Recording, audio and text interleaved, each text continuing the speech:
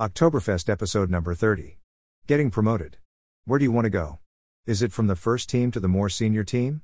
Is it from kindergarten to primary school? Is it from general manager to CEO full? Is it from being single to being in a relationship? The process for moving up the ladder is identical no matter what field of work you are in. If it isn't easy where you are, it is going to be a bloody sight harder where you want to go if it is up.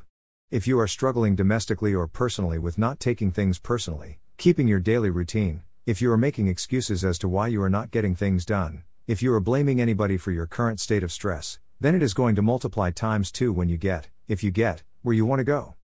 When my dad used to walk in the front door and we would say, "How was work today?" he would reply with either "Fantastic, I sold a car," or "Terrible, I had to spend money repairing a car." The fortunes of my father fluctuated with the number of cars he sold, and as the number of cars he sold determined whether we could afford red meat or sausages for dinner, this became his mantra. And so my father's business never went to the next level. The business ran him not, he ran the business. Every now and again my dad would employ somebody at his car yard. He would employ a mechanic or a salesperson to try and elevate himself above the day-to-day grind of being a car salesman, mechanic, car cleaner, accountant, financier, father, partner, and etc. Those employment never lasted long, mainly because my father never changed the metric that drove his life. If they were selling cars and he was happy, the employee was welcome.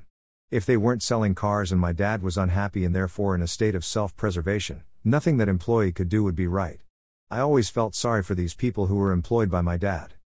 When you say to yourself you do not like your current job and would like to seek another job, it is wise to go through a checklist before you decide whether this is a parallel move to another firm with the same stuff or whether you are aspiring to more money for a bigger job in a different firm all the same.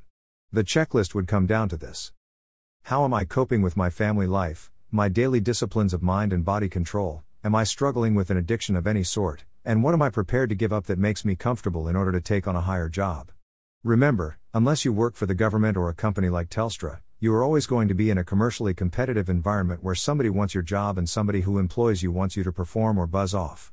The higher you go, the more likely somebody is going to put their thumb on your head and say do it or buzz off. Let's talk now from the point of view of inner wealth. When you do the 30-day program, which I hope by now you've done twice a year for every year you are coached, you will know that there are daily routines such as the power hour which are essential to remaining in control and growing. When the going gets tough, everybody put in and does their daily routine. They feel stressed and therefore are looking for anti-stress behavior. They get up in the morning early and do the hair and wells prep, arrive at work inspired with a good breakfast, sit down to their desk and do their vision, inspiration and purpose exercises before starting work on a busy, stressful day. What they find is that the stress usually goes away and thank goodness they did the 30-day challenge. A few weeks later, when the stress pressure has subsided, and everything has reverted to comfort, I ask some people how the inner wealth daily routine is going, and the answer will be pretty much sporadic and I do it when I feel like it. And so the ambition of this person was comfort. As soon as they achieve comfort, the need for uncomfortable daily routines that interrupt their comfort becomes hard to fathom and they drop it. There are a group of people who don't do that. When the vision is strong enough, the how looks after itself. If the vision is ultimately comfort with more pay, then the individual will lose the motive to do the daily routine during comfortable times. This now becomes the difference between a person who is going to achieve what they want and another person who will spend their life dreaming about it but always getting themselves over their neck in stress. If you are stressed by your current job even 1 day out of 5, then you have work to do. Nobody is going to promote to a high level of business a person who is emotionally stressed by a lower level of business. The first key to this is learning how to work on your job and not in it. I know that sounds a little bit like rhetoric, but what it means is not to take it personally. You do your job, your boss might flip out or not, but you set the benchmark of excellence. You getting emotional or proud or worried or stressed or anxiety or smashed by your job reveals that you are not ready to be promoted. When you are not ready to be promoted, whether you know it or not, the only option you have is a sideways step into another job where you will be equally not ready to be promoted. Now there are many metaphors for this. But my absolute favorite is acclimatization. When I take people to Nepal, there are laws in the unwritten rules of altitude acclimatization that govern how fast a group can ascend.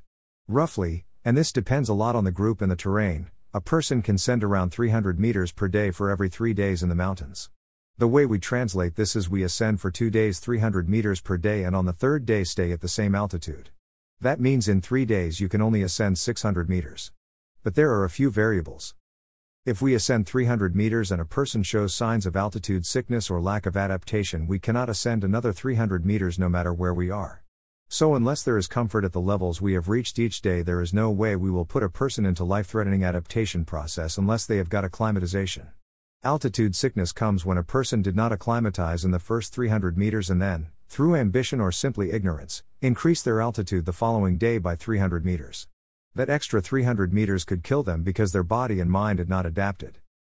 I have taken more than 50 groups of people to the Himalayas. I have never had somebody carried out or helicoptered down with altitude sickness.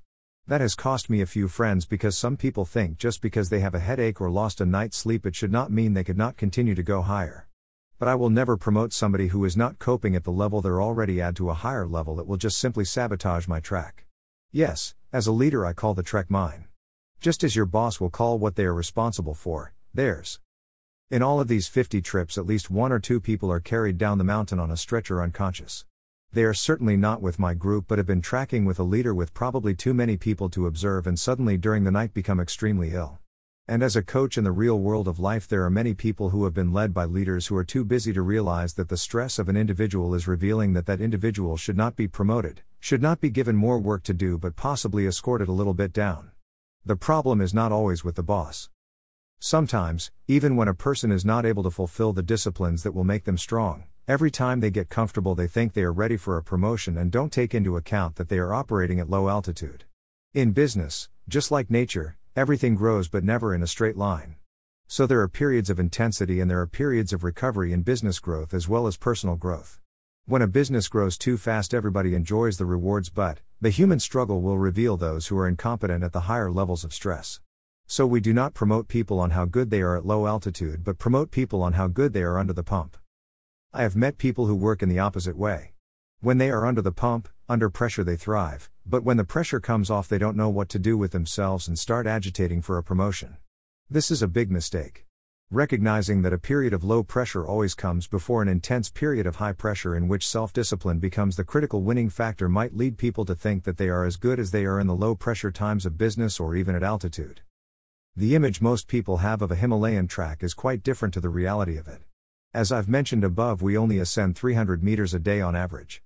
But to ascend 300 meters in the Himalayas of Nepal we will usually track up 1,000 meters over the top of the hill and down the other side and stop 300 meters higher than we were yesterday. So the overall challenge of the day is not just going up 300 meters, it is tolerating 1,300 meters above acclimatized comfort, but at the end of the tracking day sleeping at 300 meters above yesterday. Getting people over these 1,300 meter altitude gains is a very tricky process, and if a person has not fully acclimatized the night before they will certainly blow out during that 1,300 meter ascent over a hill. So they will be literally at 1,600 meters for a few hours during the day for which their body is completely unprepared. They will then descend all the way back down 1,000 meters. If they can't get over the 1,600 meter peak then they like a rolling stone have to go back down the old hill back to where they started for the day. Can you see this metaphor playing out in business? It's usually pretty conspicuous. But can you see this also playing out in your family relationship? A couple can be acclimatized at 300 meters but nature always grows people and relationships, and if both people cannot acclimatize to the next 300 meters then one will be stuck at 300 meters and the other capable of 600 meters in altitude. This results in attitude sickness when one person complains that they don't feel loved. It's actually the topic of acclimatization and growth, not the lack of love. The amount of stress and individual experiences in their day will reveal the acclimatization of that person. Inner wealth is development of a mindset that involves with you. But there are clear benchmarks that must be put in place to know whether you are applying the inner wealth tools and technologies for busy people. Those benchmarks include the amount of enthusiasm we have for our work, the amount of gratitude we have for yesterday, the amount of certainty we have for the future, our vision, and love. Now, love in a business context might be difficult to explain, but if I replace the word inspiration for love you will understand. Those benchmarks are sometimes confusing because they are easy to achieve in the easy times and they are really difficult to achieve in the tough times, and so it is quite often important to reverse them and see what it looks like not to evolve at work or at home in relationship. The 4 opposite words to the benchmarks of evolving inner wealth are frustration, overthinking, doubt and emotion. You can, if you want, replace emotion with the word stressed.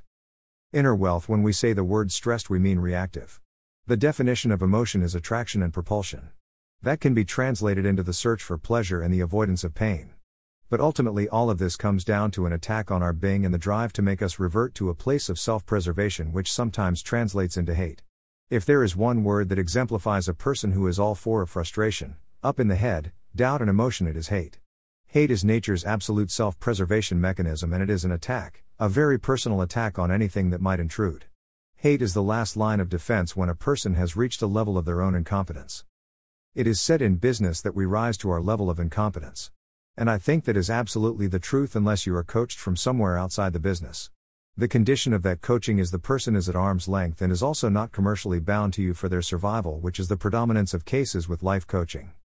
It is also wise to realize that reading books on self-help is a complete and utter waste of time and energy, because your mind will filter out all the things you need to learn and all the things you like already and don't need to learn but already believe are true. I remember 20 years ago reading books on Zen and underlining very important quotes and paragraphs. I still have one of those books, and it's ridiculous to see that most of the things that I underlined were the things that I needed to let go of and change in order to be where I am today. I actually made my life harder by studying the things that I thought were going to help me, but all I did was reinforce the rubbish that I was holding on to. When I launched the Inner Wealth book, I used to go into bookshops in New York and San Francisco and find my book. I would then relocate it on the bookshelf of the bookstore to make sure that it was at eye level. You see, books in bookstores are usually arranged in popularity because people will buy the things that are in front of their nose. To a certain degree this worked, but what I observed while I was there, and when I even offered people to buy my book holding my book in my hand and offering them my book in the bookshop, they said they were looking for something different. I asked them specifically what they were looking for, and they would say something along the lines of, I am looking for a book on peace and meditation, for example. When I looked at that person, I thought to myself, that is the bloody last thing you need in your life. You don't even have a job, let alone need to have meditation to enlighten you right now. Yeah, I know it was really judgmental. But the point is not my judgment, the point is that we search for information to reinforce the stuff that we already think we need to reinforce, because we already think what we're doing is right and we need to do more of it. That's about as far from the truth as you can get. That's like a person in the Himalayas being at 300 meters and feeling comfortable and saying, I may as well run up the mountain. That's the end of this episode. With Spirit. Chris.